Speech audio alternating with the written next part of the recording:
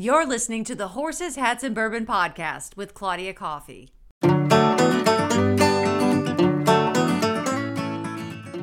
My guest on the podcast is Randy Prossie, the president and COO of the Kentucky Bourbon Festival. The festival is celebrating its 30th anniversary this year, September 16th through the 19th.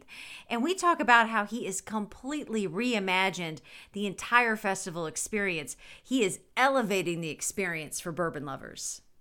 30th anniversary of the 30th anniversary of the Bourbon Festival coming up this fall. You guys are back, after taking it virtual. It just must be a really exciting time, just planning and being able to start getting the word out to people that, come on. Well, and the word has gotten out even before we were getting the word out. People were so interested and excited with this event, and the pent up demand has been crazy. So our tickets, the day we'd go on sale, our tickets were selling out, and it's just it's very humbling, but it's a validation that we're doing the right thing. And I don't take for granted that it's just because it's something to do. I mean, I really do believe the people that are engaging with us are the bourbon enthusiasts that are really interested in the new program and how we've kind of re-envisioned the entire thing. So I kind of explain it that it's a first year festival with a 30-year history.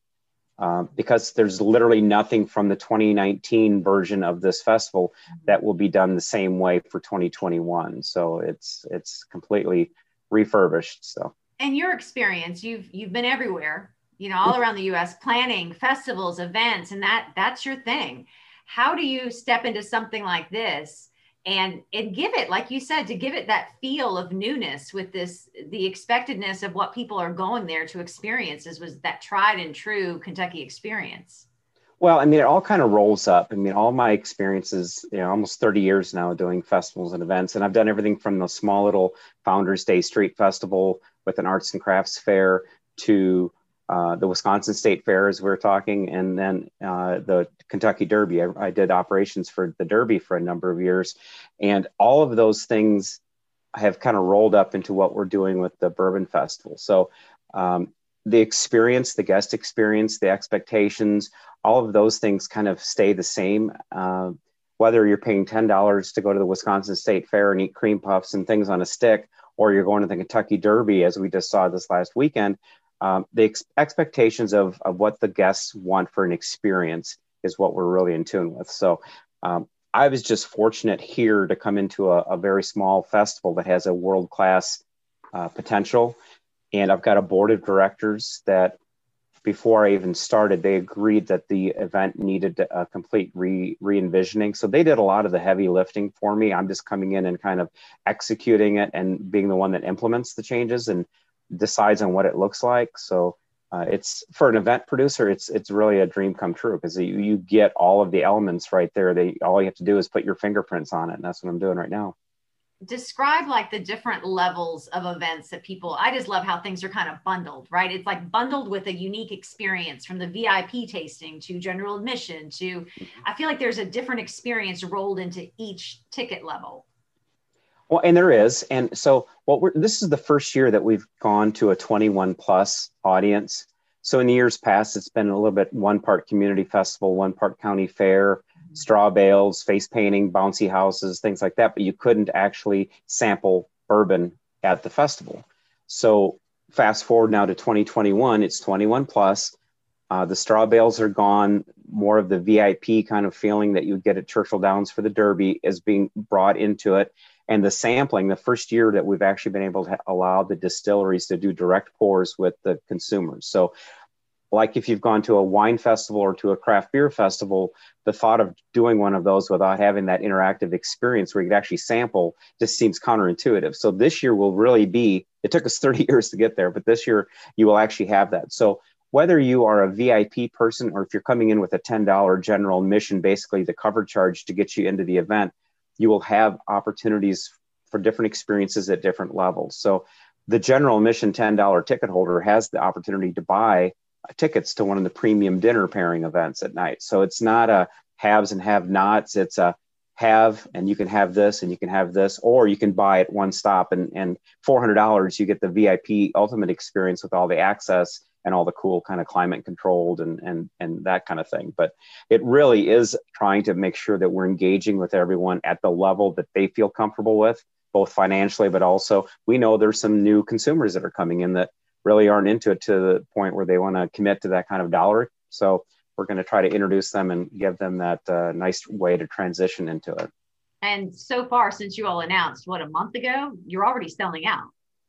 Yeah, our VIP tickets, the $400, the ultimate VIP level, sold out under 2 hours. The all-day, 3-day VIP package, which is the next click below, sold out in a matter of a day and a half. And my opinion has always been, if everyone is a VIP, then no one's truly a VIP. So we were very careful in limiting the number of VIPs, because if you're a VIP and you want to come in, you want that kind of experience where it's not, well, heck, half the people here are here too. They're so we're being a little protective, but a little of that is the COVID influence. It's carrying over. We believe this fall, by the time the festival comes around, we'll be at 100% capacity. All the restrictions will be relaxed, but that's not truly what's driving it. The driving force is the experience. So we don't want people standing in line.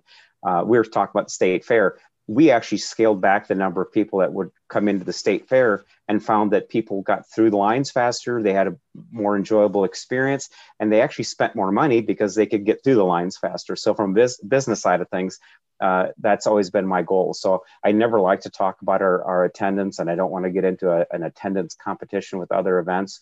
We want to make sure that what we're doing is a great experience for everyone. And when does everything open up has it already opened up to general admission, or is that coming next? General admission tickets have opened. Our single day Saturday, our all 3-day Friday, Saturday, Sunday packages have already sold out. Friday is about 90% sold out right now. Sunday's a little lighter, which is to be expected for kind of the first year of this new format. And then in the middle of June, in conjunction with National Bourbon Day, that's when we're going to go on sale with more of the premium experiences. So you've got your ticket, you're going, you're going to be able to get in. Now you can kind of handpick. Do you want some educational experiences? So there's some classroom type where you're doing pairings or mixing your own cocktails. Those tickets will go on sale on June 14th. And then if you want one of the evening, the higher end pairing dinner, multi-course kind of things with entertainment, those tickets will also be available. So again, we're trying to get people in and, okay, do you want to come to the festival? Cool. Here's your chance. Now breathe. And now you take in all the different things that we're going to do by way of kind of the premium experiences. So I'm fascinated by the whole educational aspect of this. You just imagine like years ago, adding an educational component to a festival would be like, are you kidding me? Why would you want to do that? That's going to scare people away. With this space, I feel like people are just so thirsty for like information of how and why, and talk about just like why you guys wanted to put this into it, and what's been the reaction to having bourbon school essentially That's a right. part of the festival, right? Well said. It's actually a response to a very comprehensive survey that we did after the 2019 festival. We asked the consumers, what do you need? What are your expectations? The number one was obviously the ability to sample on the lawn. And so we got that. The second thing was they wanted to learn more. They wanted to immerse themselves in the experience. You've got the history, you've got all of the technology. So I sometimes use, and it's usually their words, not mine, but it's the geek or the nerd. There are people that really want to dive into the fermentation, the distillation, how the oak barrels age and how they get different flavors and influences from the number of years they sit in that oak barrel. And it really is something. So, that's a very important part of this event that differentiates us from a lot of other events. So I say there are festivals that have bourbon, and then there's the Kentucky Bourbon Festival. So that is one of the things that we are really focused on, is making sure that people can come in and really learn and immerse themselves in it. One of the things that we noticed from over the years is, we were trying to be all things to all people, and we weren't getting it right. So the industry has gotten very sophisticated in the last 15 years, and the consumer has gotten very sophisticated, and the festival was just kind of lagging behind and out of sync with everyone's expectations. So this year, what we're hearing from the distilleries and the consumers is you're getting it. You heard us, you listened to us, you're delivering the experience that we want. And the business side of this industry is we're actually going to give them that return on investment that they need. They want new consumers. They want the people that are really the big enthusiasts, but they want to learn and turn them on to their products. So that's the experience that we're delivering this year. Horses, Hats, and Bourbon is sponsored by Mint Julep Experiences, your all-inclusive provider of exclusive, authentic, and curated bourbon, culinary, horse, and mixology experiences in Kentucky. If you're looking for a 5-star experience blending Kentucky's signature products, look no further than Mint Julep Experiences. Go to mintjuleptours.com/horses, hats, bourbon. Talk about the reaction just from those that are going to be participating and offering up their bourbon and trying to get some new business. How many distilleries and how many master distillers roughly do you have over that 3-day event? Well, and it's kind of cool because you've got your like the heritage, the major players in the market, which is your Jim Beam, Maker's Mark, Heaven Hill. So you've got those, and they'll all be there. Wild Turkey. And then we're focusing a lot on the craft distillers, so kind of the up and coming, new to the market.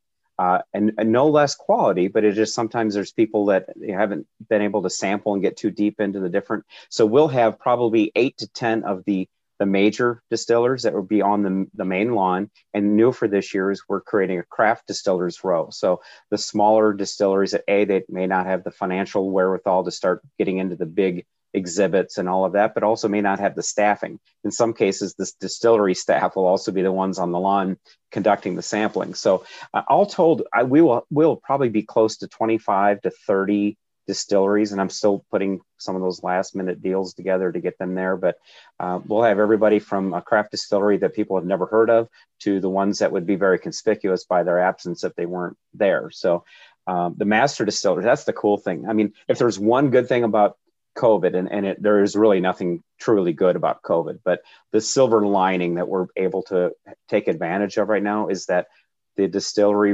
resources, the master distillers and brand ambassadors are not out traveling the country and traveling the world because of they're grounded, they're at home. So we have access to them like we've never had before. So starting last year with the virtual event that you kind of mentioned, our YouTube channel was full of 20 different segments that featured all of the legends and the icons of the industry, which is what you'd expect at the Kentucky Bourbon Festival. And we still have access to them. So that's really the thing we're excited about is you're going to be able to walk through a beautiful park-like setting and rub elbows with the rock stars of the industry. So we'll probably have. It suddenly feels very like red. Could it be a red carpet? It's a country carpet. It's a hay carpet. I don't know. Like it has a very elevated feel to it. They are celebrities, They truly are. And they joke because when they became master distillers, they didn't realize that they had to walk around with like a silver or gold paint marker Sharpie in their pocket because people actually ask them for autographs or signing bottles. Yeah. That's a big thing. The collectors love it. So yeah, they understood the industry, but they didn't understand that they were going to be celebrities that people wanted to have their pictures taken and can you sign my bottle and those kind of things. So that, and they enjoy that. I mean, I don't think that ever gets old, the ability for these guys to have that direct interaction with their fans. So we're bringing it. You still have like parts and pieces of that festival feel, like with vendors and food. Can you still walk around and get that kind of flavor, if you will? Absolutely. When I say a world-class event, I'm not talking, snobbery. I'm talking very serious ability for people to go in and really, I keep saying the word immerse, but that's really what it is. So, but no, you'll have the marketplace vendors. You'll have people selling, your candles and soaps and lotions, all bourbon themed. You'll have like the reclaimed oak bourbon barrel furniture, those kind of things, wearables. There'll be a merchandise tent there where you can come in and buy, shirts and hats from your favorite distillery or our own Kentucky Bourbon Festival lineup. And the food trucks, things like that. So we're being very selective with the food vendors because before it was more of the chow wagons and the elephant ears and funnel cakes festival kind of food.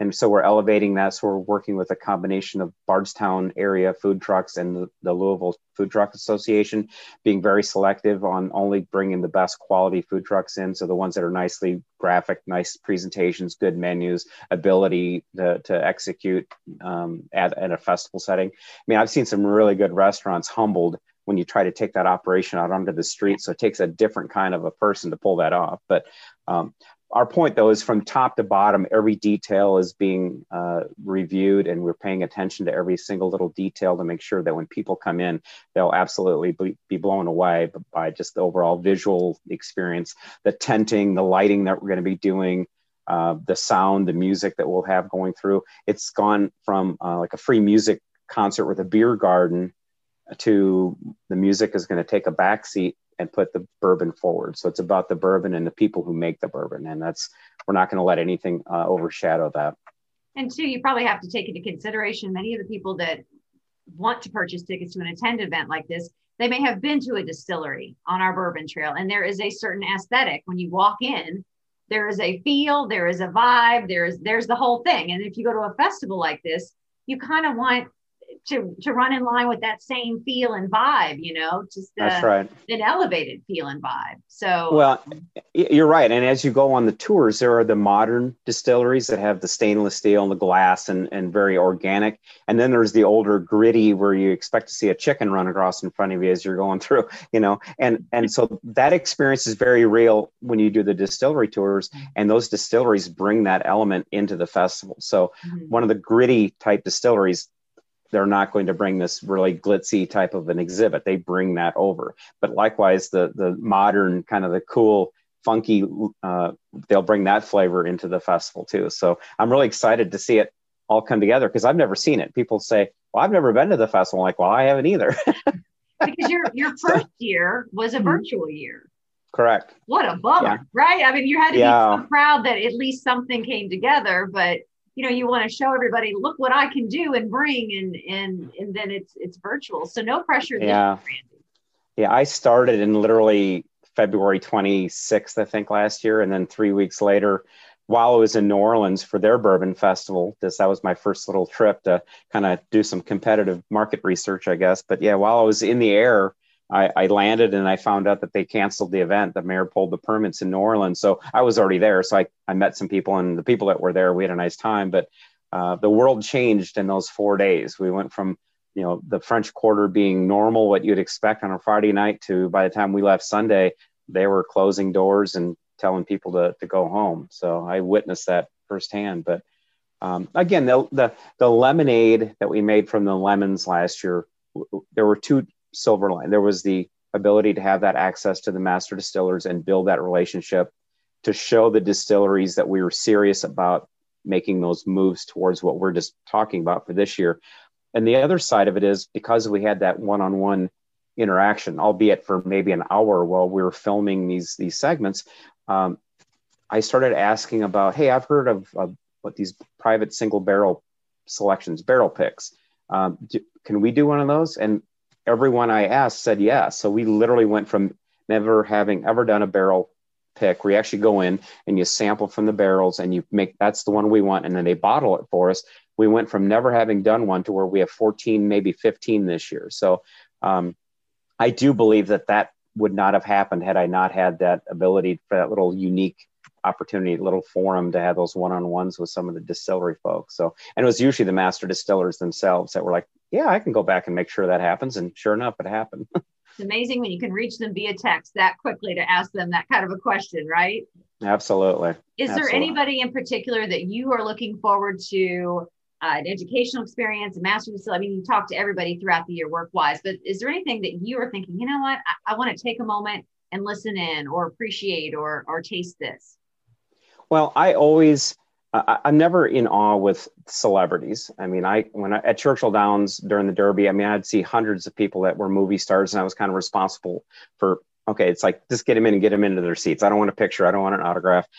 So I'm not easily awed by that, but the history, if these walls could talk kind of things, the stories that people have, that really intrigues me. So last year we did 2 segments on growing up in a multi-generational distilling family. So we had the Samuels from Maker's Mark, and we had the Hendersons from Angel's Envy talking about that. And then we had Fred and Freddie Noe and Eddie and Bruce Russell talking about how when it was, before bourbon was cool, they'd show up at an airport and nobody's there to greet them. Now they show up and there's fans with signs and all that. So I really love listening to kind of the history and the 6, 7, 8 generation families that this has been their livelihood. And I grew up on what is now a 6th generation family dairy farm. And so I understand and appreciate the heritage and all of the hard knocks and the scars that you get. It's not always, as glamorous as sometimes people make it think. So, I love that. I'm not into the chemistry. I appreciate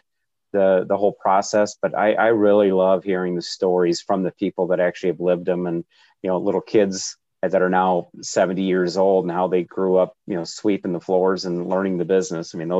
Those are stories that you just can't get anywhere else. And we've got them living within blocks of the festival ground. So it's just kind of a cool experience.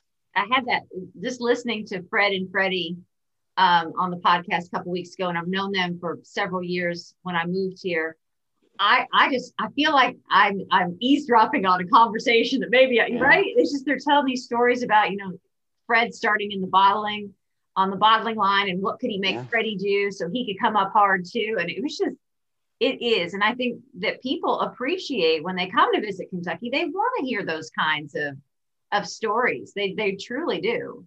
And I identify, when I was a teenager, all my friends were city kids and I was a farm kid. So I didn't get a chance to go and hang out at the pool and do all that kind of fun stuff. So I couldn't wait to get off the farm. But as soon as I was off the farm, and now it's like, I love going back. And these families have that same experience too. The kids leave, they go to college, and they are bound and determined to do anything but be in the family business. But guess what? They come home and they get their business degrees, and then they come back in and they do all the different jobs. So it's not completely unlike any other multi-generation family business. It just happens to be something that everybody around the world knows and pays attention to your brand and elevates you to celebrity status. So. You have to be probably so thrilled that the tourism season, Kentucky tourism, is on the way up. We had a successful Derby. Tourism officials were almost kind of shocked by, whoa, we had a lot of people come to town, and Bourbon Trail booking up with Mint Julep experiences. So that really has to probably put you in a great frame of mind that, okay, this is really building up to this event. It feels like kind of the pinnacle event to go to in the fall in Kentucky. Well, and I never like having a festival or an event impacted by outside elements. And last year, when all the festivals were having to cancel and the state fair canceled, I don't like that. And this year, when a number of them had to move, I don't like that just as a coordinator. But as the marketer, we've got a wide open road between now and the festival. And we're really going to be the first major bourbon themed event around here as far as a public off the trail, so to speak. So I love that. I love that we're going to have a wide open. We've got a lot of people paying attention to what we're doing. But no, as long as people are being responsible, we said even a year ago that we believe that vaccinations were going to be available and that people who needed them would have them by June, and people who wanted them would be getting them this summer. And we're ahead of that schedule. And so now we feel pretty good about our ability we're in a safe spot in the middle of September, as long as everyone kind of behaves and kind of takes their time getting there. Well, where should people go if they want to scoop up what tickets are left, or if you have like any other big dates coming up that you think that are important for people to look out for? Yeah. And thank you, Claudia. The kybourbonfestival.com is our website. And there's an e-newsletter sign up. It's kind of the e-blast, like the insiders thing. I will tell people that all of our VIPs and most of our tickets sold out just through that e-blast before we even went on sale publicly. So if you are interested, you can go there. Eventbrite is our ticketing partner, so our box office. So eventbrite.com you can go to and search us directly there. And then all of our social media, we're on Instagram, Facebook, Twitter. And so we try to make sure people are kept abreast of what we're doing, latest announcements. I'm telling you right now, we haven't publicly announced it, but the June 14th, which is National Bourbon Day, we felt that was appropriate. Monday, June 14th is when all of the additional premium tickets in our evening bourbon pairing events will go on sale. And we're actually still at this point letting that dust settle. We knew the subject matter we wanted, but now we're into that mode of what distilleries we're going to put on the stage, what master distillers, what presenters are going to be there. So we don't even know yet quite exactly how that's going to look. So as we're speaking now, but we know that in the next 5 or 6 weeks when we go on sale, it'll all be buttoned up and it'll be on our website, but it'll also be hit in our social media pretty hard. Fantastic. Well, I just loved catching up with you. Thank you so much. Likewise. Very special thank you to my guest, Randy, for catching us up on how everybody can get tickets to the upcoming Bourbon Festival. It's going to be a can't miss event. If you would like to find out about available tickets, all you have to do is head on over to my show notes and I'll have you linked up. Have a great week, everybody. Cheers.